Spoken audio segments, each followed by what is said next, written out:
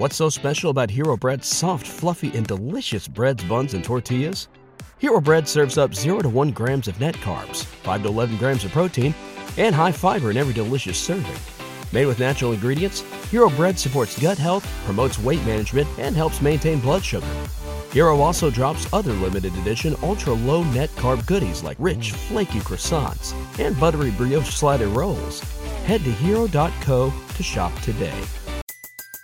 Everybody in your crew identifies as either Big Mac Burger, McNuggets, or McCrispy Sandwich.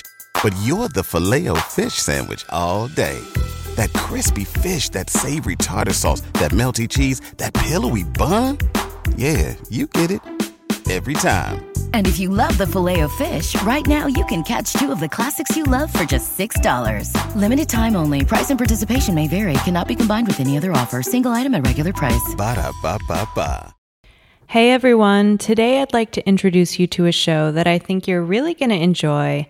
If you like history and a compelling account of past events, as I'm sure most of you do since you're listening to this podcast, then I highly recommend The Saga of World War II. The Saga is a chronological account of the Second World War that takes you from the causes of the war through its most pivotal events in easy-to-digest 25 to 30-minute episodes. I've been listening while I do chores around the house to keep my brain nice and stimulated.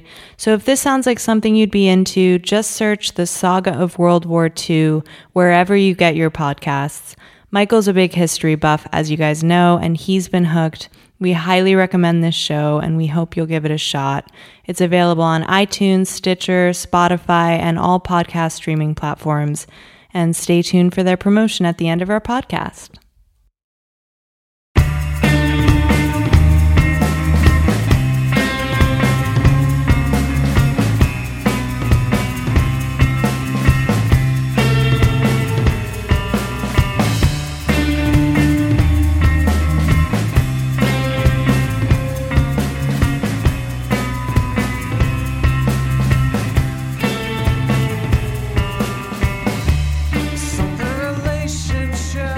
Hello there, fellow flyers. Welcome to the Plane Crash Podcast. This is your captain of the podcast, Michael Bauer. Today is the 26th installment of PC. We're going to be taking a close look at Qantas Flight 72, a scheduled flight from Singapore to Perth on October 7th, 2008. We have a secret interview lined up for the show today that I know you're all going to find immensely interesting, so stay tuned in for that. Because today's episode is so in-depth, we are breaking the show up into 2 parts. So today is part 1. A few days from now, we will release part 2. If you want to listen to it all at the same time, just wait a few days till the second part comes out and then binge both to your heart's content. Thank you to our Patreon crew for the constant, unwavering support. The world of PC stays afloat because of your thoughtful generosity. If any of you out there are interested in episode previews, nominating new flights you think we should cover, or simply making a contribution to a podcast that you enjoy listening to, visit patreon.com/planecrashpod. That's patreon.com/planecrashpod. Thanks again, Patreon peeps. On the show today, we are joined by a real estate tycoon that also happens to be the current Miss Universe. Please welcome to the show, Miss Tess Andrade. Hi, Michael. How's it going? Good. So it's late June 2020. We're 4 months deep into quarantine. Everything going okay in your world? Yeah, I mean, more of the same. Just trying to keep my head up and my spirits high. Yeah. Have good days, you have bad days, but you just keep battling along because nothing's going to keep you down, right? Exactly, yeah. I can't believe it's gone on this long, but if you told me we would have a pandemic on our hands a year ago, I wouldn't have believed you. Yeah, well, I would never have probably said that to you. Yeah, exactly. Well, I mean, you've been known to tell lies. Well, that's true. I can't argue with that. Today we are doing a Qantas flight. Qantas is an Australian airline. Tess, have you ever been to Australia? Any desire to go to Australia? Sadly, no. I've never been, Michael, but I'd love to go. I'd love to get inside a kangaroo's pouch one of these days. Sounds comforting. I don't know if you knew this. I lived in Australia for 6 months in the town of Newcastle, which is about 2 hours north of Sydney. I went to university there. Oh, wow. That's amazing. Yeah, I lived in a little neighborhood called Meriwether, surfed. It was great. I liked being down there. Had you surfed before you came, or did you learn on the I had to learn. I mean, I wouldn't call what I did surfing. It was mostly me just like swimming around. But to 20-year-old Michael Bauer was a lot of fun. Well, Tess, American Airlines announced a few days ago that starting on July 1st, they will be booking planes to full capacity again, despite the rising number of coronavirus cases across the United States. American released a statement last Friday saying, as more people continue to travel, customers may notice that flights are booked to capacity starting July 1st. American will continue to notify customers and allow them to move to more open flights when available, all without incurring any cost. An American Airlines spokesman said, we believe it is safe to go back to our normal capacity. United Airlines has already started booking full flights. United CEO Scott Kirby has said, airlines don't have social distancing. We're not going to be 6 feet apart, but an airplane environment is incredibly safe. Delta's capping their capacity at 50 to 60% until September 30th and is blocking the sale of middle seats. Southwest Airlines has a cap of only selling 66% of their seats until September 30th. JetBlue is currently blocking the sale of middle seats until July 31st. During a discussion on the economics of the airline industry, a JetBlue chief executive commented recently that airlines have a break-even point at around 75 to 80% capacity. So if they don't sell over 75 to 80% of their seats, they don't make any money. So it seems like domestic airlines in the United States are going about filling up their planes in a very different manner from airline to airline. What do you think, Tess? Who do you think is going about it the right way? Who's going about it the wrong way?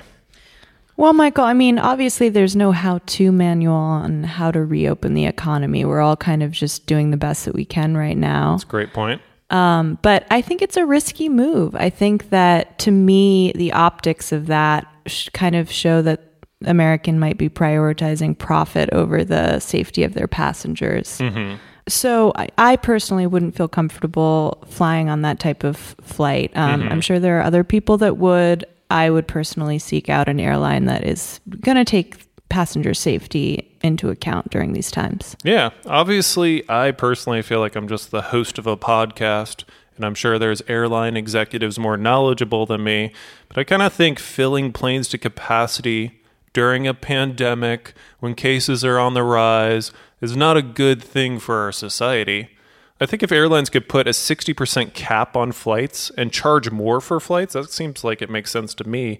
I don't know too many people out there right now that would say, hey, I'm going to choose a cheaper flight that's completely full than pay for a ticket that's, 33% higher in cost, but you at least have the peace of mind knowing you're not sitting on top of somebody else during a pandemic. Right, yeah. I mean, I totally understand the thinking behind, we're breaking even and we need to start making money again. Mm-hmm. I have airline stocks, so I understand that as a shareholder. But I think that we all have to sacrifice right now to keep each other safe. And I think we'll see greater rewards in the long term if we make those sacrifices now and take those hits now. Yeah, I think they should always be thinking long term, not short term. Exactly. Well, we'll keep you up to date on the developments in the ever-changing airline policies as they roll in. Today's show is sponsored by BetterHelp. What is BetterHelp? BetterHelp is the world's largest online counseling service. It's 21st century counseling for a 21st century world. What Uber is to car rides, BetterHelp is to therapy. If you're looking for an objective, intelligent, qualified professional to talk out any troubles you've been going through, or make sure you're practicing healthy mental habits, BetterHelp can help you. You can message your therapist 24 hours a day, and you can set up online video sessions each week. BetterHelp works outside the 9 to 5 hours of traditional therapy, so you can work according to your unique schedule and your needs. Now is the perfect time to participate in online therapy. We're all spending a lot of time at home, and what better way to spend that time than improving your mental health with the assistance of BetterHelp? For 10% off your first month, check out betterhelp.com/planecrashpod. That's BetterHelp, H-E-L-P, betterhelp.com/planecrashpod. And thank you to BetterHelp. Thank you, BetterHelp. And when you help BetterHelp, you're helping us too. We started this podcast back in February 2019 because we've always been nervous flyers, and we thought to ourselves, hey, if we learn a little more about how planes fly and how a plane crash is highly improbable, maybe we'll be less anxious about flying in the future. We are in no way experts in the field of aviation. We realize that what we discuss in each episode is a tragedy in the lives of many people out there. Someone's brother or sister, mother or father lost their life or were seriously injured. We in no way want to be disrespectful or insensitive about that reality.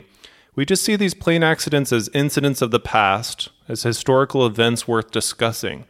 It's interesting to us how each event led to improvements in safety that have made the air travel system as safe as it is today. Just a heads up for you all, like some of our previous episodes, there is some foul language in this episode, but it's what really happened, and I think you'll all find it interesting.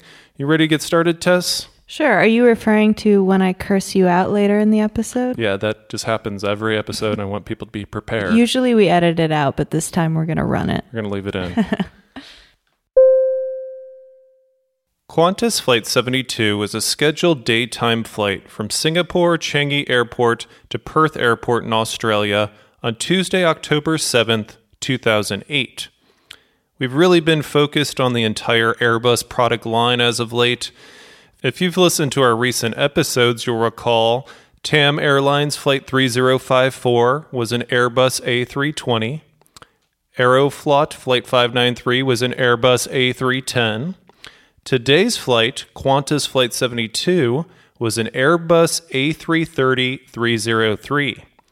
As you might remember from our previous little history lessons, Airbus introduced its first airliner, the A300, to the commercial market in 1972. During the 1970s, Airbus develops a number of different designs for future aircraft, basically different versions or offshoots of the A300. In 1983, the wide-body A310 is released. In 1988, the first narrow-body airliner for Airbus, the A320, is introduced. And during the 1980s, Airbus decides that after they release their first narrow-body aircraft, the A320, for their next move, they're going to focus on designing and manufacturing another wide-body airliner like the A300 and the A310. Airbus wants to create a plane with greater range than their previous wide-body airliners. They envision their next wide-body aircraft as the front-runner to replace the aging L-1011 TriStars and McDonnell Douglas DC-10s in the fleets of airlines around the world. This new plane would have the same vertical stabilizer and rudder as the A300-600.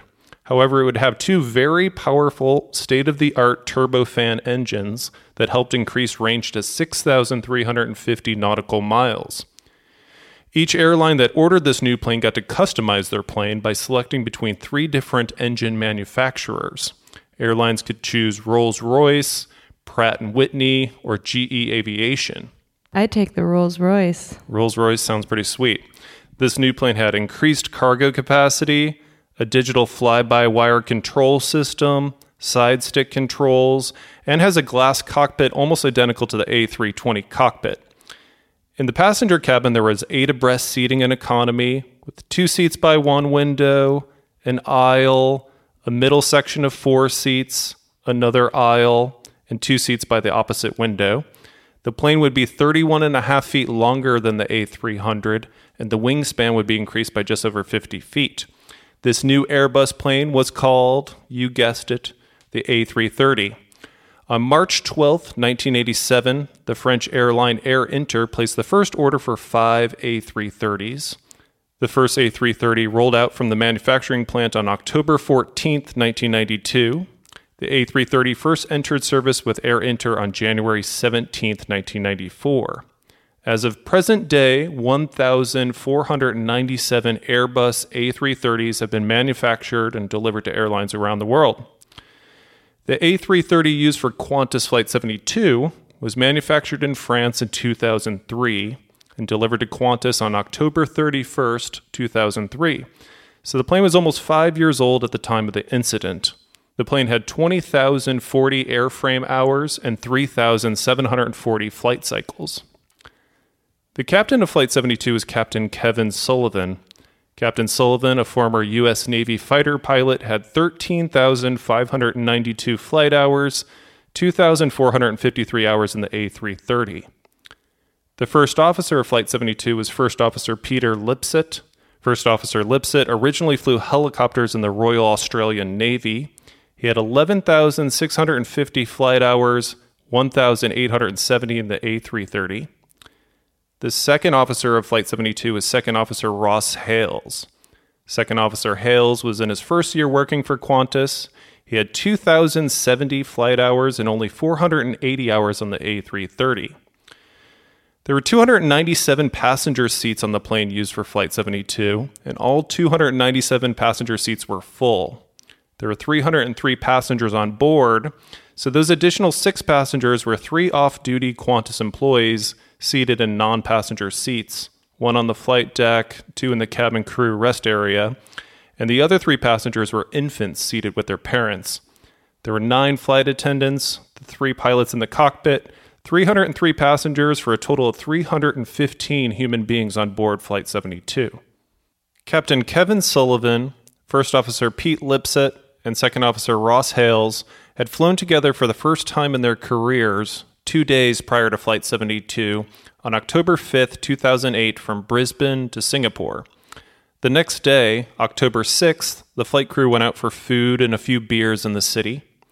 On the day of the flight, Tuesday, October 7th, 2008, the plan was for the pilots to fly Flight 72 from Singapore to Perth during the daytime, and then they were going to fly a return trip back from Perth to Singapore later that same day. Captain Sullivan and Second Officer Hales even left their luggage at the hotel in Singapore that morning because they were expecting to return to the same hotel later that night. When the flight crew arrives at Singapore Changi Airport, they go over their flight plan in the briefing room at the airport and decide to add a bit more fuel to the aircraft just in case of emergency. Learmonth Airport, located on the northwest coast of Australia, is selected as their alternate. Flight 72 is scheduled to be a 4-hour and 45-minute flight to the south, over Indonesia, then above the Indian Ocean, and down the west coastline of Australia to Perth. As I said earlier, Flight 72 is a completely full flight. Several Qantas employees that were off-duty, on holiday, taking advantage of the perks of working for an airline, are trying to catch a ride home to Australia from Singapore, but the plane is oversold in economy and seats are hard to come by. The crew boards the plane and performs their pre-flight checks. Soon afterwards, passengers board Flight 72, and every one of those 297 passenger seats on board the plane is filled. Oddly, the airport is strangely empty on this Tuesday morning. It only takes 8 minutes for Flight 72 to push back from the gate, taxi, and reach the top of the runway ready for takeoff. At 9:32 a.m. on Tuesday, October 7th, 2008, Qantas Flight 72 blasts down the runway at Singapore Changi Airport and takes off en route to Perth, Australia. For the first 29 minutes of the flight, Captain Kevin Sullivan flies the plane manually, aided by steering directions that pop up on his flight display. The climb out of Singapore up to cruising altitude is uneventful and normal. At 10:01 a.m., Captain Sullivan says, "Engaging autopilot 1," and the flight computer takes over flying Flight 72. The auto thrust is engaged. The crew gets one minor alert in regards to an issue with a valve used to take pressurized air from the engine to use for the airplane's air conditioning system, but this is quickly and easily resolved. The pilots notice that storms are forming over Indonesia in the direction they're flying, so they slightly alter their flight plan to avoid the storm clouds as they head south towards Australia. 90 minutes into the flight, with clear weather ahead, the A330 at cruising altitude, and the autopilot engaged, Captain Sullivan decides it's time for his break. He goes back to the pilot rest area to relax and watches an episode of 2.5 Men. At 12:30 p.m., First Officer Lipsett calls Captain Sullivan over the phone to the pilot rest cabin and says, "Hey, Captain Kev, you're back on." Captain Sullivan replies, "Back in 5." At 12:33 p.m., Captain Sullivan re-enters the cockpit, and he playfully jabs his second officer on the shoulder, requesting his captain's seat back. First Officer Lipsett gives Captain Sullivan an update. Weather is fine at our destination and at our divert fields. Progress to Perth is showing an on-time arrival. We're maintaining the increased cruise speed to make up time, and we climbed to 37,000 feet while you were on your break. At this moment, Second Officer Hales excuses himself to use the lavatory. First Officer Lipset points out Learmonth, the location of the alternate airport to the left through the windscreen. The first officer is scheduled for an 80-minute break, and he gets up from his seat to exit the cockpit. Captain Sullivan says, "Have a good rest, Pete. I'll call you up 30 minutes before our descent point. I have control." First Officer Lipset leaves the flight deck, and Second Officer Hales is still in the lavatory. The time is 12:39 p.m., and for a brief moment, Captain Sullivan is alone in the cockpit. Second Officer Hales requests re-entry into the cockpit, which is granted, and Captain Sullivan jokes with his second officer that's returning from the lavatory and says, "Did you wash your hands?"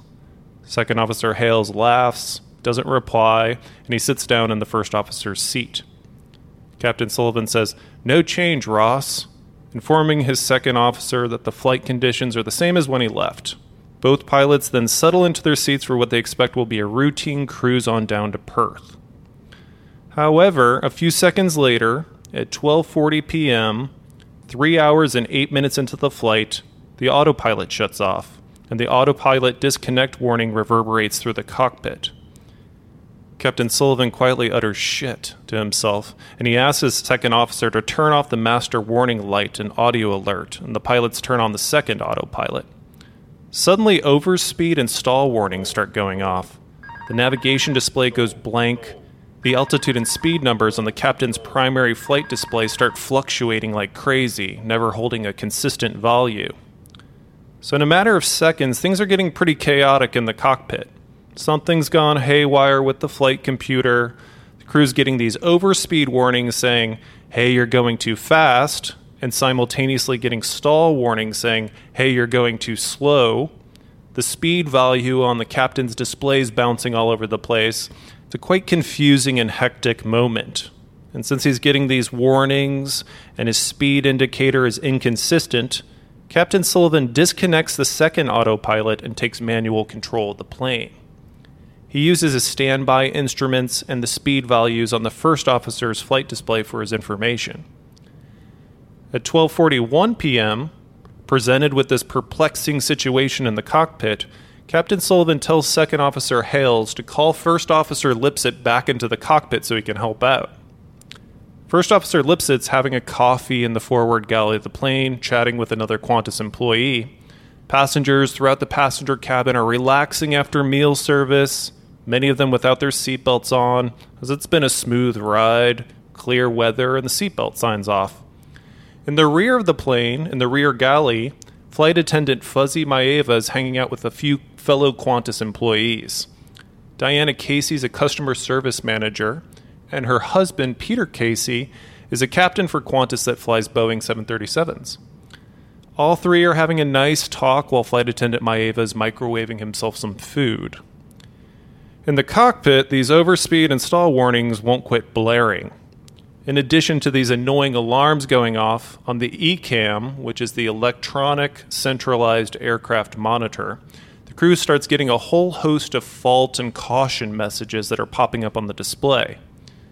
Captain Sullivan, that's now flying the plane manually, is trying to figure out what the hell's going on. There's conflicting alarms, a batch of error messages, his speed and altitude on displays going nuts. But from his perspective, the plane's flying along normally. He can look out the window and see the plane's just humming along. He sees his altitude and speed on the first officer's display is normal. Second Officer Hales is on the phone with First Officer Lipset, informing him of the situation. As the second officer and first officer are talking over the phone, at 12:42 p.m. and 27 seconds, 3 hours and 10 minutes into the flight, Qantas Flight 72 suddenly and violently pitches downward. Throughout the passenger cabin, anything that wasn't tied down or buckled into a seat becomes airborne and slams into the ceiling of the plane. Flight Attendant Maeva and Captain Peter Casey that were located in the rear galley are hurled into the plane's ceiling and are knocked unconscious. Passengers in the cabin that weren't wearing a seatbelt slam their heads into the ceiling, and as they do, overhead bins open up and luggage falls onto the passengers below. In the course of a few seconds, the ceiling of the plane looks like someone took 50 cinder blocks and intentionally flung them upwards, trying to break through the top of the aircraft. A tremendous amount of damage is done to the interior of the plane from the bodies of passengers forced upwards from the sharp pitch down. In the cockpit, the heavy manuals of the flight library have become airborne and are thrown to the back of the flight deck. Captain Sullivan and Second Officer Hales use their hands to push against the instrument panel glare shield to keep their butts in their seats. Second Officer Hales says, "Shit!" and Captain Sullivan pulls back on his side stick to try and bring the plane out of this sharp pitch down, but the plane doesn't respond. The ocean blue is seen out the windshield of the cockpit. Captain Sullivan, seeing he's getting no response from the A330, releases his grip on the side stick, allowing it back to center, and then ever so gently starts reapplying backward pressure on the side stick again, and finally gets the plane to respond. Captain Sullivan eases the plane back out of this pitch down, bringing Flight 72 back to level flight. As Flight 72 pulls out of this dramatic pitch down, in the passenger cabin, everyone that was thrust into the ceiling suddenly crashes to the floor as normal gravity is restored. First Officer Lipset, that was in the front galley, falls on the ground and mashes his face against the floor. Food trays and drink cups are broken and strewn throughout the galley area. In the rear galley, where gravitational forces were most intense, Flight Attendant Maeva has a compound fracture in his leg. Captain Casey sustains a head wound and his wife starts tending to him. Flight 72 lost 690 feet of altitude during this pitch down. In the cockpit, Second Officer Hales shouts, "What the fuck was that?" Captain Sullivan replies, "It's the Prim," alluding to the primary flight control computer. Captain Sullivan says, "Handing over, Ross. I'm putting on my shoulder harness." The captain takes back control of Flight 72, and Second Officer Hales puts on his shoulder harness as well. Both pilots are full of adrenaline due to the in-flight upset. So Captain Sullivan senses this and says to his second officer, "Take some deep breaths, Ross. Hold it. Exhale. Keep breathing." Second Officer Hales turns on the fasten seatbelt sign, gets on the PA and says, "All passengers be seated and fasten seatbelts immediately." The time is 12:43 p.m., and the situation in the cockpit isn't vastly different from where they were prior to the pitch down. Alarms are still filling the flight deck. Fault messages are littering the display screens, one about the autopilot, another about the navigation computer, yet another from the primary flight computer. Captain Sullivan's trying to calm down and keep control of his plane. Flight 72 is under manual control, and Captain Sullivan eases the plane back to 37,000 feet as he and his second officer start addressing the litany of caution messages on their ECAM display. One of the tasks Second Officer Hales addresses is resetting the primary flight computer 3. When he switches off Prim 3, all the alarms in the cockpit finally go silent. After a few seconds, Second Officer Hales switches it back on, and at first all the flight control systems appear to be working normally. However, after a few seconds pass, the stall and overspeed warnings yet again start their familiar auditory assault on the pilots of Flight 72. As the captain and second officer are addressing their caution messages, Flight 72 starts vibrating slightly, as if another shift in flight might be on the immediate horizon. At 12:45 p.m. in 8 seconds, Captain Sullivan says, "Don't you do it," right before, for the second time, Flight 72 enters another pitch down. Screams fill the passenger cabin as the plane dips in the sky. It's round 2 on this wild roller coaster ride that absolutely no one signed up for. First Officer Lipset, that's still in the front galley, senses the vibrations in the plane, guesses that another pitch down is coming, so he grabs his coworker by the waist and holds onto a railing for support. In the back galley, Flight Attendant Maeva and the Caseys are thrown into the ceiling again, and further damage is done to their bodies. Captain Sullivan pulls back on his side stick, but the plane doesn't respond to his inputs for a second time. The pilots of Flight 72 get another look of the Indian Ocean, and Captain Sullivan, understandably pissed by now, angry that he's getting no response from his A330, says, "You fucking piece of shit."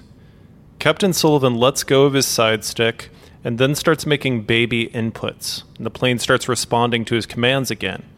He eases the plane back to 37,000 feet. Flight 72 lost 400 feet in altitude during uncommanded pitch down number 2. Oxygen masks have dropped from the ceilings and passengers are moaning, crying from the serious injuries they've suffered due to the unexpected drops. In the rear galley, Flight Attendant Maeva and the Caseys are seriously injured. A panicked passenger shows up in the rear galley with an inflated life vest around their neck. The passenger says, "I must get out of the plane, I cannot breathe." Starts heading towards the emergency exit as though they might open the door. Not realizing that it's the inflated life vest around their neck that's making the breathing difficult, Diana Casey helps the passenger deflate the vest with a pen, and Flight Attendant Maeva orders the passenger back to their seat. Flight attendant starts shouting to all the passengers to secure seatbelts and remove all items from the walkway if possible, so people can exit the plane if the plane can get back on the ground. Back in the cockpit, Captain Sullivan notices that the automatic pitch trim wheel isn't moving, so he moves it manually and tells his second officer that the automatic trim isn't working. Overspeed and stall warnings are still sounding, and more fault messages fill up their displays.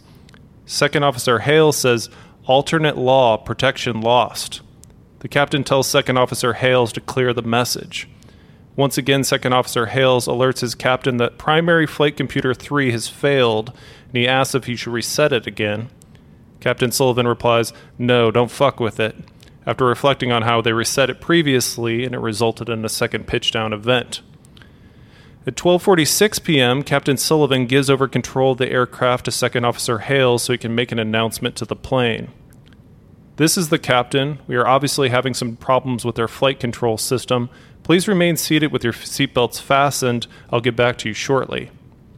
Second Officer Hales calls the front galley and says, "Tell Pete he can come up now. We'll watch him and open the door." Captain Sullivan disconnects the auto thrust and says, "Manual thrust, Ross." Second Officer Hales hits the emergency cancel button to try and silence the various alarms in the cockpit, but the alarms won't stop. He hits the button again and again, but the alarms just keep sounding off. At 12:47 p.m., First Officer Lipset re-enters the flight deck and says, "It's a shit fight out there. I think I broke my nose." Captain Sullivan replies, "Congratulations, sit down, strap in, we're in trouble." Second Officer Hales moves to the seat behind the captain and first officer, while First Officer Lipset takes his seat to the right of the captain. Captain Sullivan then fills in First Officer Lipset on the current situation in the cockpit, that those 2 drops were computer commanded and he couldn't stop them. First Officer Lipset updates his fellow pilots on the situation in the passenger cabin. Passengers have sustained serious injury. First Officer Lipset says, "Declare a Mayday, Learmonth," suggesting that they declare an emergency and divert to their alternate airport, which is located close by. Captain Sullivan replies, "No, Pete. Let's start with a PAN, not a Mayday, degraded flight controls and injuries in the cabin."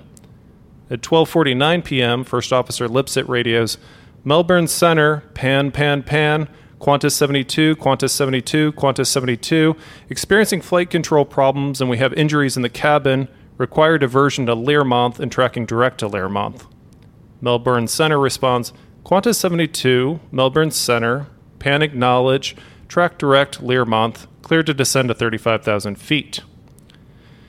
Thinking of the conditions in the passenger cabin, Captain Sullivan says to his second officer, "Ross, try and get a damage report from the cabin." First Officer Lipset is busy trying to find the digital charts to Learmonth to aid in approach and landing, but the dysfunctional computer prevents him from accessing the charts. Fortunately, the weather is clear, and they have a visual on the airport below. At 12:51 p.m., First Officer Lipset requests permission to descend, and Melbourne Center replies, "Qantas 72, roger, clear to leave controlled airspace." Second Officer Hales is talking over the intercom with Diana Casey, and she informs him that there are severe injuries in the rear of the cabin, broken bones, lacerations, and maybe some spinal injuries. There's damage to the cabin and ceilings. When Captain Sullivan hears of this, he says, "That's it." First Officer Lipset asks, "Mayday?" The captain, reasoning that there's life-threatening injuries on board, confirms, "Mayday." At 12:54 p.m., First Officer Lipsett radios, Melbourne Center, Mayday, Mayday, Mayday, Qantas 72, Qantas 72, Qantas 72, flight control problems, and we have significant numbers of serious injuries on board, tracking direct Learmonth. Melbourne Center radios back, Qantas 72, Melbourne Center, Mayday acknowledge, track direct Learmonth. In the passenger cabin, Diana Casey sees two young sisters that are panicked and flying alone, so she takes a nearby seat and gets them to start singing, "Row, row, row your boat," to try and calm them down. Casey also encounters an older man with a gash in his head, and she gives him a pillow to keep pressure on the wound to try and stop the bleeding. Captain Sullivan starts reducing power to the engines to commence Flight 72's descent towards Learmonth. As the plane starts losing altitude, Second Officer Hales notices that his ears start popping. At this point, the flight crew realizes that the automatic pressurization for air in the cabin is offline. They'll have to handle pressurization manually during the descent. Second Officer Hales takes over responsibility for this task. The second officer also sifts through piles of paper on the flight deck floor, searching for the charts to Learmonth since the digital files are unavailable. Melbourne Center radios over, Qantas 72, emergency services need 30 minutes to prepare for your landing at Learmonth. Adjust arrival time accordingly. Captain Sullivan replies to Melbourne, Roger, we will need at least 30 minutes to prepare too. Melbourne responds, Copy Qantas 72, say souls on board and any dangerous goods. Captain Sullivan answers, 315 souls on board, no dangerous goods, Qantas 72. Now the time is 12:57 p.m. Alarms are still incessantly sounding in the cockpit. As Flight 72 descends towards the Earth, the pilots grow worried about another pitch down, that it could be in the deck of cards. They don't know why the previous two drops occurred, but when the last two happened, they were at 37,000 feet and had time and space to pull out of the drop. As they get closer to the planet, they're understandably worried that if another one happens, they're going to be a lot closer to the ground and could possibly impact the terrain. Like a soccer coach at halftime, leading a team down a couple goals but with plenty of fighting spirit left, Captain Sullivan decides it's time for a review pep talk. He says to his pilots, Okay guys, listen up. We're diverting to Learmonth. We are flying, we have engines, and we'll keep flying. But my plan is to enter a holding pattern over the airfield, and we'll continue to descend and prepare for our landing as we circle. We have flight control problems, so we'll do a control check at 10,000 feet with the flaps extended. If the plane's okay, we'll fly the instrument approach for runway 36. I will nominate instrument procedures for a manual landing. We're stuck with manual thrust and manual pitch trim, and I'm in manual control. They need 30 minutes to prepare for us, so let's take it slow and continue our prep. Questions? Both First Officer Lipsett and Second Officer Hales nod in agreement with the battle plan. Then Captain Sullivan drops the following gem. Looks like I picked a bad day to quit sniffing glue. Everyone in the cockpit laughs at his reference to a line from the movie Airplane, and the tension in the cockpit drops a couple notches, so mission accomplished, Captain Sullivan. At 1 p.m. on the button, the captain makes an announcement to the cabin. Ladies and gentlemen, this is the captain speaking. Obviously, we're having some problems with our flight controls. Also, I'm aware that we have some serious injuries on board, and we need to access medical treatment urgently. We are diverting to Learmonth Airfield near Exmouth. We should be on the ground in about 15 minutes. Please remain with your seatbelts fastened, and we'll be on the ground as soon as possible. Thank you for your attention. Flight 72 starts descending below 25,000 feet at a rate of 800 feet per minute. Learmonth Airport is an uncontrolled airport, just like the airport at Steamboat Springs from the Rocky Mountain Airways episode a few shows ago. There's no tower, so you have to communicate with other aircraft in your area to keep separation, and you have to use your own judgment about when it's safe to make your approach and landing. First Officer Lipsett makes regular announcements over the radio as Flight 72 descends, just advising all aircraft in the area of the presence and intentions of Flight 72. Captain Sullivan decides the safest and quickest path for Flight 72 is to fly a precautionary emergency landing approach, where the plane enters a consistent corkscrew left turn, maintaining speed the entire time in case of another pitch-down event, but also losing altitude rapidly, so they can get this plane on the ground as soon as possible and get the injured in the passenger cabin the medical attention they desperately need. First Officer Lipsett makes a call over the satellite phone to Qantas maintenance to try and troubleshoot the error messages they've been getting. A flight attendant calls into the cockpit, "Should I prepare the passengers and crew for an emergency evacuation, or will it be a normal landing?" Captain Sullivan responds, "Normal landing, as normal as it can be at this stage." At 1:15 p.m., 33 minutes after the first pitch down, Flight 72 is flying through 20,000 feet. First Officer Lipsett says to his coworkers, "I can't leave you guys alone for a second." All the pilots are riding a wave of adrenaline from the emergency, trying to tamp down their panic response the best they can. The pilots attempt to load a global navigation satellite system approach into the computer, but it won't load, so Captain Sullivan calls for a visual approach, 10-mile final, using visual procedures. He asks his pilots to help him with distance and recommended altitudes on the final approach. Captain Sullivan also takes time to consider how this landing will be unusual to a typical landing.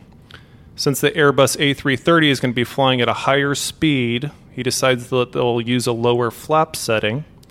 Manual brakes will be used because the automatic braking system isn't working. Some of the spoilers are inoperational, and automatic thrust is offline as well, so the thrust of the engines will have to be under manual control.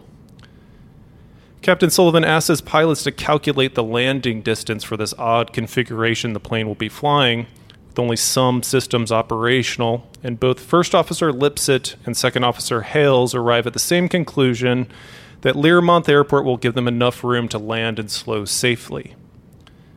The captain then gives a summary of their approach to his co-pilots, explaining that his goal is to keep speed high in case another pitchdown occurs.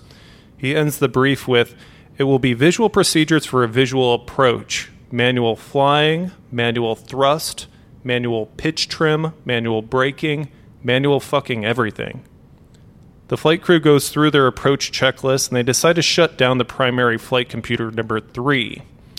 First Officer Lipsett says, "Approach checklist complete," and Captain Sullivan says, "Okay, let's have a look at the runway and parking apron." Passing through 11,000 feet, Captain Sullivan calls for flaps 1. First Officer Lipsett selects flaps 1.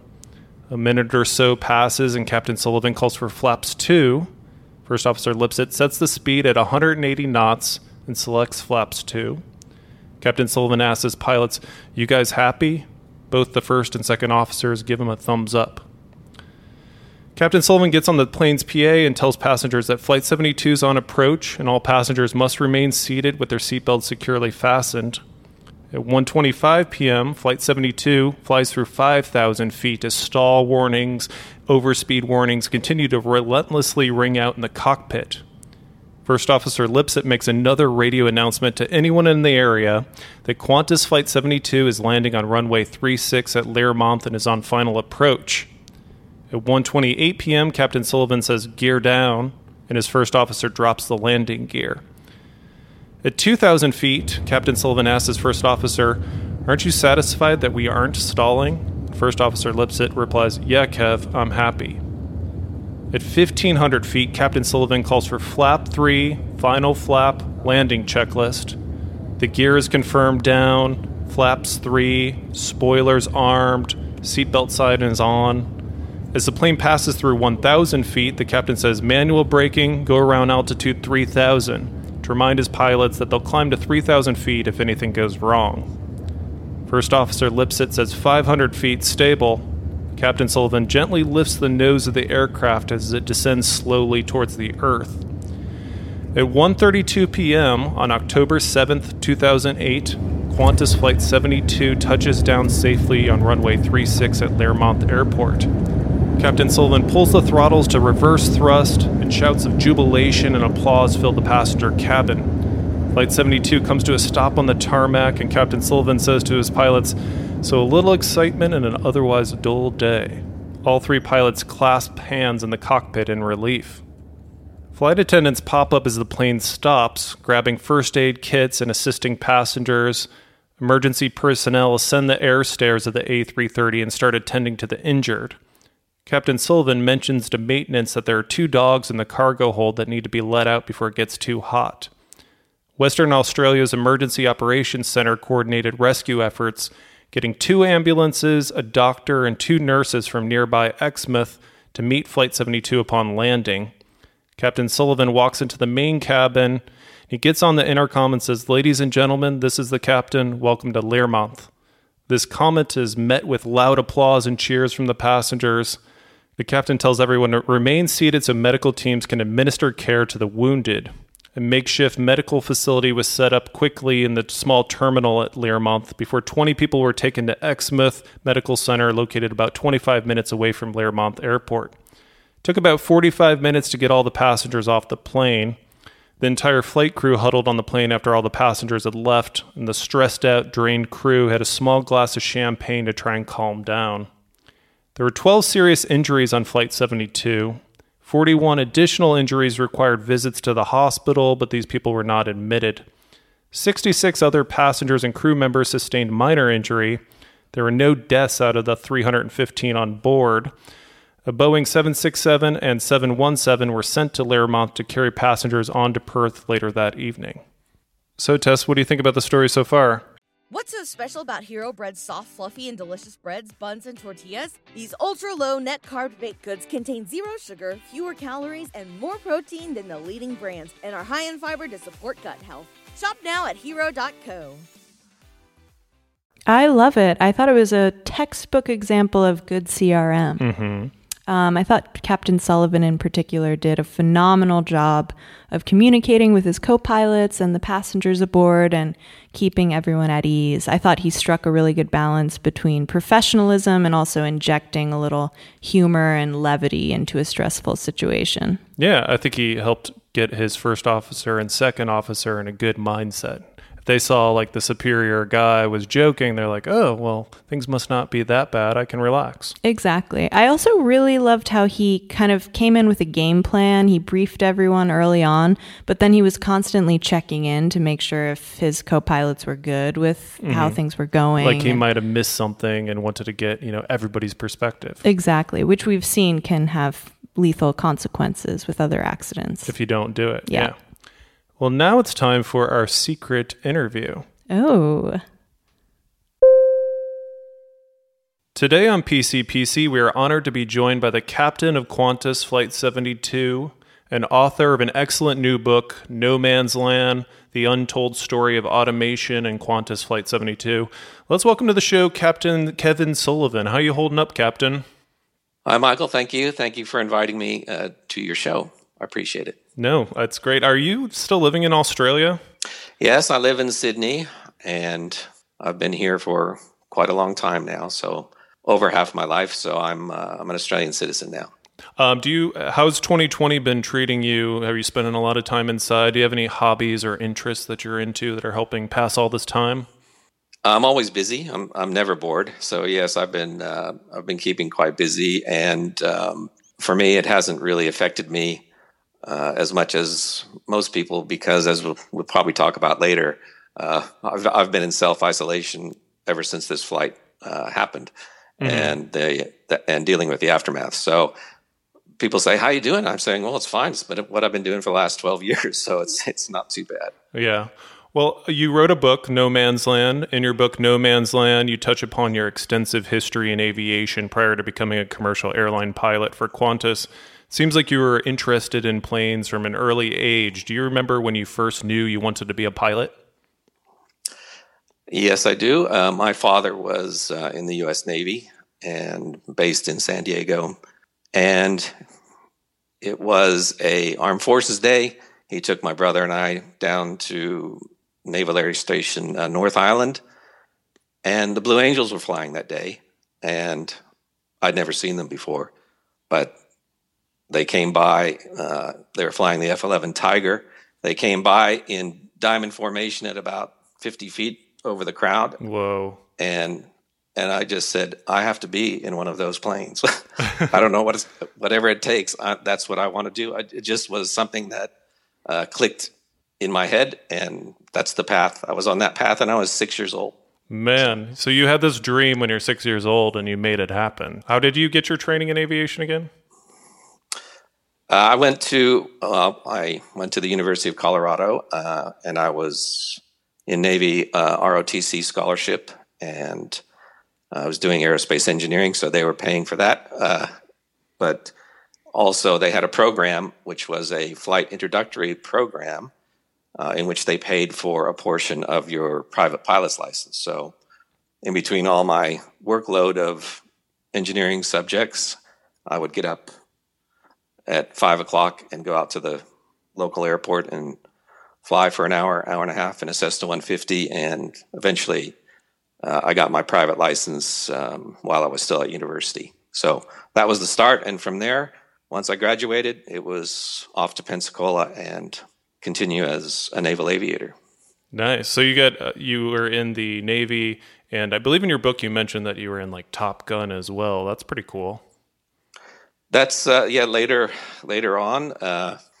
Basically, my career, once I got my wings, I was a group of us were held back. This was 1977, 1978. It's pretty ancient times, but this was the first period where airlines were expanding. And all the military pilots were going, you know what, I got a family. I think I'll stop here and I'll get an airline job. Mm-hmm. So we were losing the Navy, the Air Force, everybody was losing instructor pilots.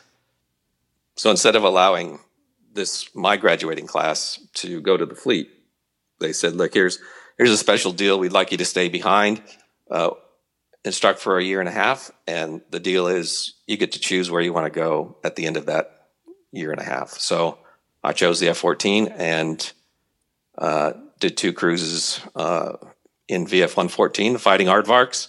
And in between, I was selected to go to Top Gun. And then eventually I came to Australia as the first U.S. Navy exchange pilot to the Australian Air Force. Mm-hmm. And the Australian Air Force was transitioning from the French Mirage 3 fighter to the F-18 Hornet.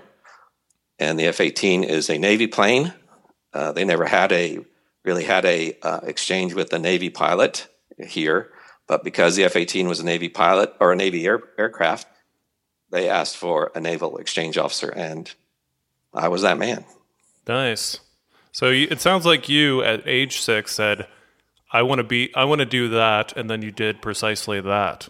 That's pretty amazing. I don't know too many people that just basically achieved their dream at age 6. I think, well, a lot of people that are my friends were the same. They said, yeah, at this age, I knew I wanted to do this, and there's a few people out there that have done it. So, but yeah, I think it is rare these days to do that, but it can be done. You're evidence of it. So you were part of this exchange program in Australia, and then eventually you decided you didn't want to continue doing that, and you took a job as an airline pilot with Qantas. Is that right? Yes, that's correct. When did you start working for them? In 1986 was when I was hired, and at that time Qantas just had 747 jumbos in their fleet. Mm-hmm. So that was the first airplane that I was endorsed on, and we all start as a second officer. A second officer is like an in-flight relief pilot, and we also were trained on the engineering panel of the 747. So it was quite an interesting transition from flying F-14s or Mirages to flying a big airplane that had a massive engineering panel that the flight engineer, did a lot of management of the fuel system and other systems on the plane. Mm-hmm. What was the transition like? I mean, was the stress the same, or did you feel like going from being a fighter pilot to being a commercial airline pilot was a kind of step down in your stress level? Well, I suppose if you talk to a Formula One driver that retired and then sort of drove a bus or a truck, and you say, what's that like? Transitioning from a McLaren to a bus, he'd probably say, yeah, things happen a little bit slower, but there's more people, responsibility, more crew coordination required, etc. So that's what I found. But again, in the Navy, we're assessed not primarily as pilots, we're assessed as leaders and managers. So you learn those skills, and you are assessed on those skills. So I took that experience with me into my airline job, which I had to use quite extensively later on as we discuss what happened on the Qantas Flight 72. But that basically, it was, I think it's much easier. Everything's on autopilot. Things are more structured compared to flying off an aircraft carrier at night in pitching deck and in-flight refueling and going on mission, etc. It's completely different. Yeah. Except you're in an airplane. Totally. Well, as far as the lifestyle went, did you find like days that you showed up to work and on your work schedule was a particular city that you'd have an internal like, yes, I get to go there? Did you enjoy the lifestyle? Was there certain cities you looked forward to going and having a layover? Yeah, it certainly was a lifestyle job. That's the way I describe it. It was a lifestyle job. And when I first joined, Qantas was flying all over the world, especially to Europe. And those trips would be 14 days away. And every place that we stopped, we would get 2 or 3 days off. It was, if you talk to anybody from Pan Am or TWA, it would have been the same thing. The scheduling was such that we didn't fly every day like now. Mm-hmm. But I suppose my favorite destinations were in Japan, and we flew extensively into some very small airfields in Japan when I was on the 767, and particularly Sapporo in Hokkaido is a magnificent place to visit and have a couple days, especially in the winter. Yeah, that sounds nice. You got to see the world and got to have cold beers all over the world in between work. And yeah, you have to learn how to order beers in every different language. That was the international pilot's challenge. That's an important thing to have. Where would you be without that? That's right. Well, let's talk about Qantas Flight 72. I assume when you're heading into work on October 7th, 2008, it was just like a routine day like any of the other thousands of days you were going to work.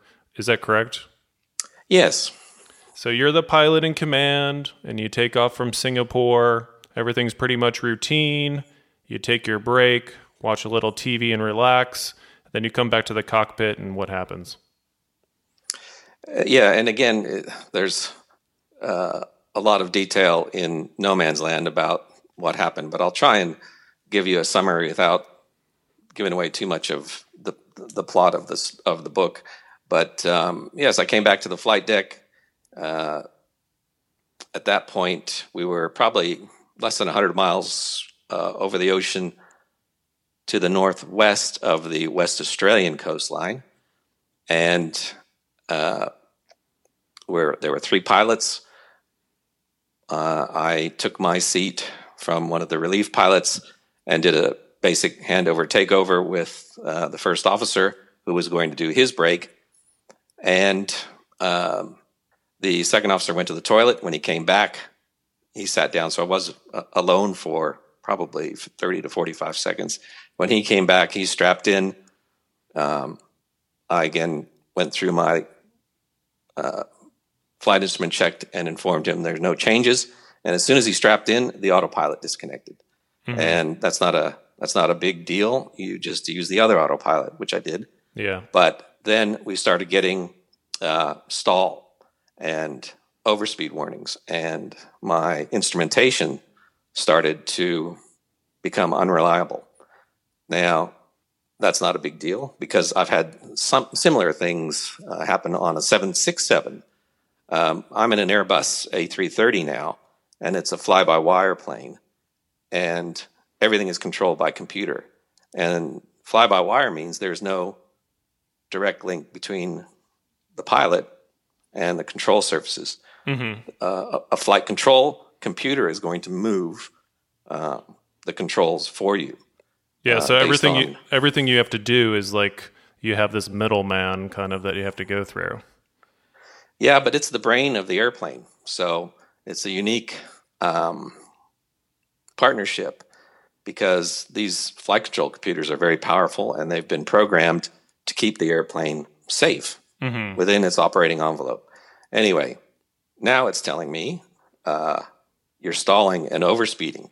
And, well, I can look outside. It's daylight. We're not in cloud. It's a beautiful day. No turbulence. And I'm saying, well, this is not real. But we start troubleshooting, trying to find out why this is happening.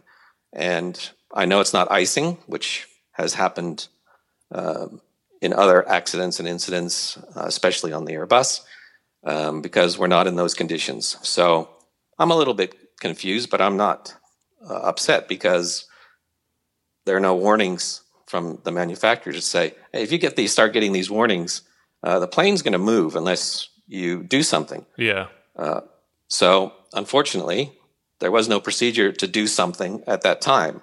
This was a unique event and a complex, unique failure.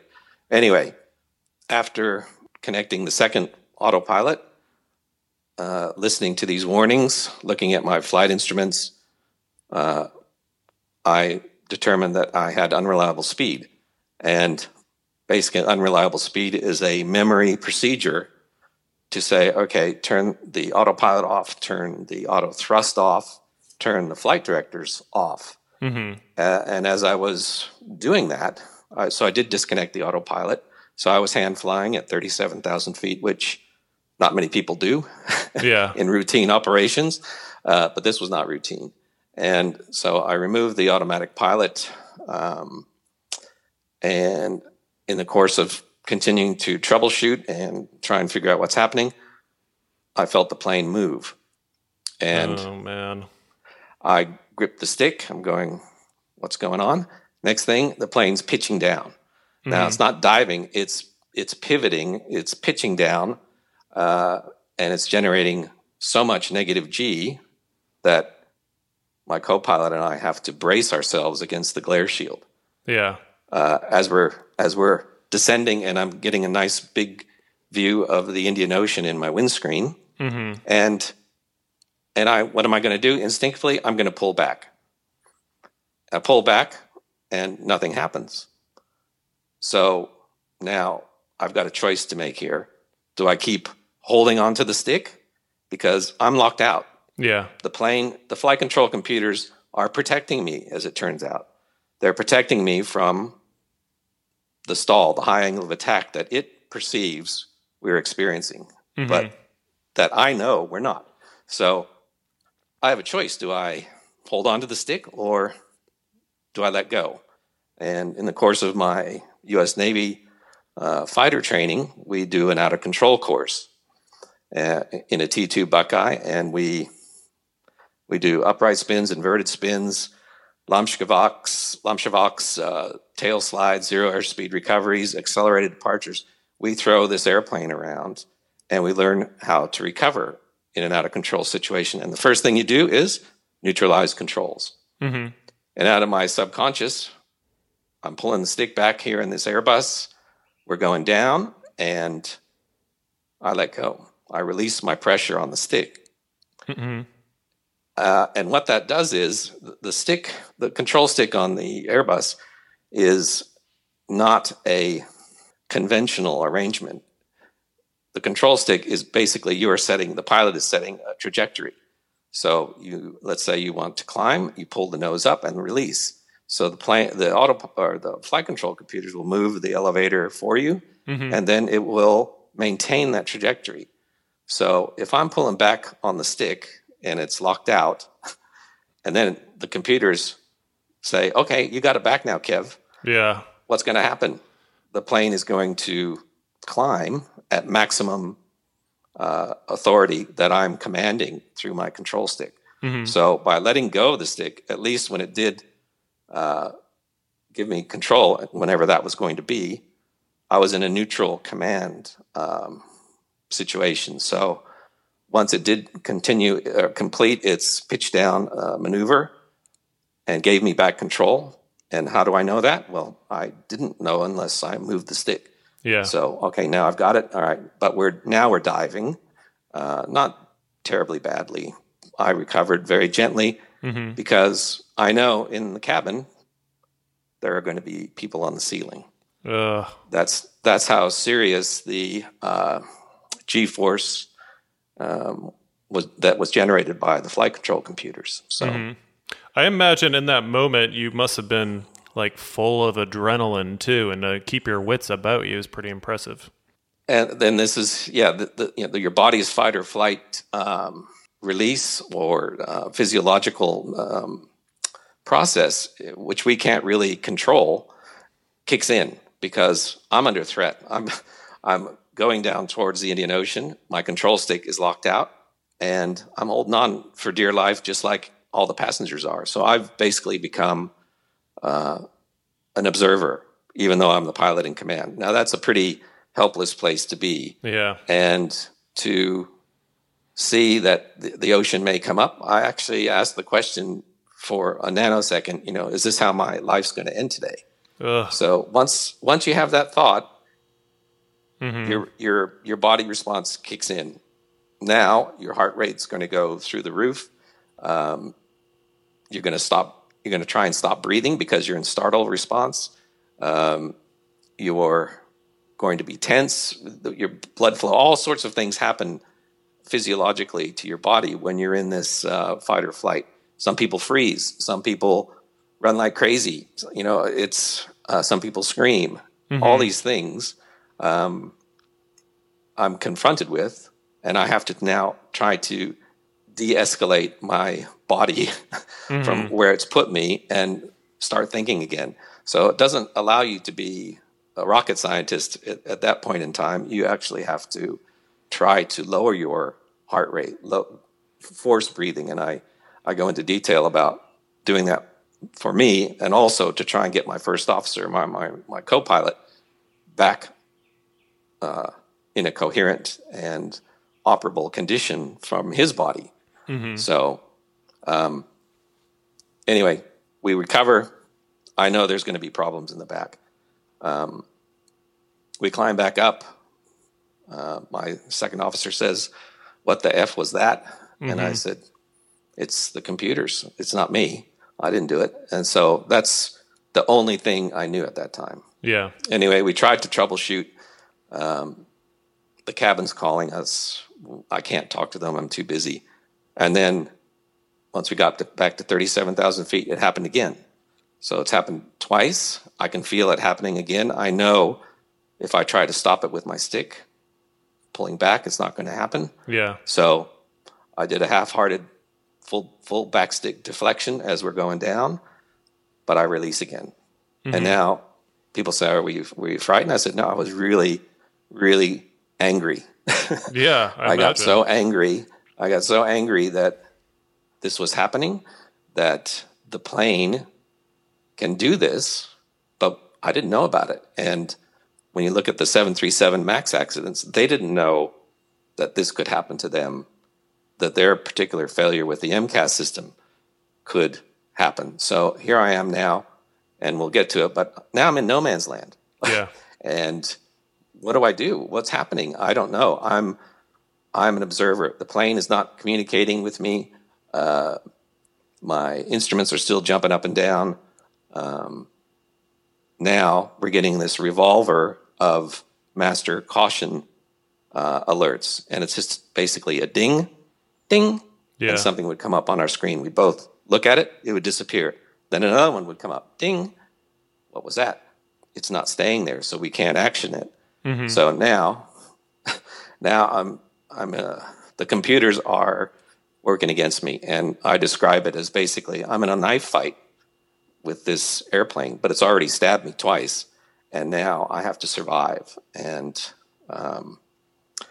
that's basically what happened within about 5 minutes of me returning to the flight deck. That sounds like a nightmare. That sounds like just a nightmare of not having control over this thing that you're supposed to be in control of, and no easy way to turn off the computer.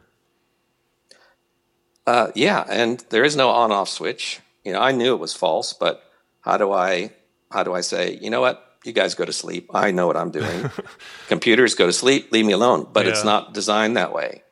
So there is no on-off switch. And basically, there is sort of a procedure now. And of course, the manufacturer said, it's all fixed. We fixed those glitches. So, that's good. That's good that it's permanently fixed forever. That's it. Yes. I go, yeah, okay, great. Yeah. So anyway. Why was it that when you initially pulled back on the side stick that the protection modes still had like precedence? Is that the way it works? When those protection modes kicked in, was it just like, no matter what inputs we get, we're not listening? Yeah, pretty much. And if you're a software designer that's given the task to say, if you are in a high angle of attack situation, if the pilots are in a high angle of attack situation, we're not going to let them we're not going to let the control stick make the situation worse. So the plane will automatically correct, which is a pitch down. The plane will, and the flight control computers, once they reach that limit, they will act. Mm-hmm. And it's designed for a real event, not a false positive like this one was. And that's what makes it was more puzzling for us, because we weren't at high angle of attack. We weren't overspeeding. We were in steady state flight. And now we're not. Yeah. So protection mode activation takes priority over the pilot's side stick, and it's basically the flight control computers are the bouncers. It's like, hey, you're misbehaving. You've put the plane and everybody in harm's way, so I'm going to fix it now. I'm going to do whatever I have to do to return calm to the bar, and maybe I have to kick you out for a while. But it's the strong man, the strong response built into the software to say, yeah, the aircraft, the airframe is under threat, and the computers will protect the airframe no matter what. Well, I think that's a good analogy. The bouncer kicked in when we didn't need him, apparently. Yes, I talk about that in the book. It's like you're sitting at the bar having a drink, and the next thing a bouncer comes up and slams your head against the bar and starts dragging you out. You go, what did I do? I'm just having my drink, so. Well, that was the first half of our interview with Captain Sullivan. Thanks for listening to part 1 of Qantas Flight 72. Thanks to Captain Sullivan for chatting with us. We'll be back in a few days with part 2. Hope you all hang in there. Thanks for the reviews on Apple Podcasts, and thanks for going to our Patreon page at patreon.com/planecrashpod. Hope you guys all have a great week. Work hard. Take care of yourselves. We'll talk to you again in a few days. Bye, guys. Bye.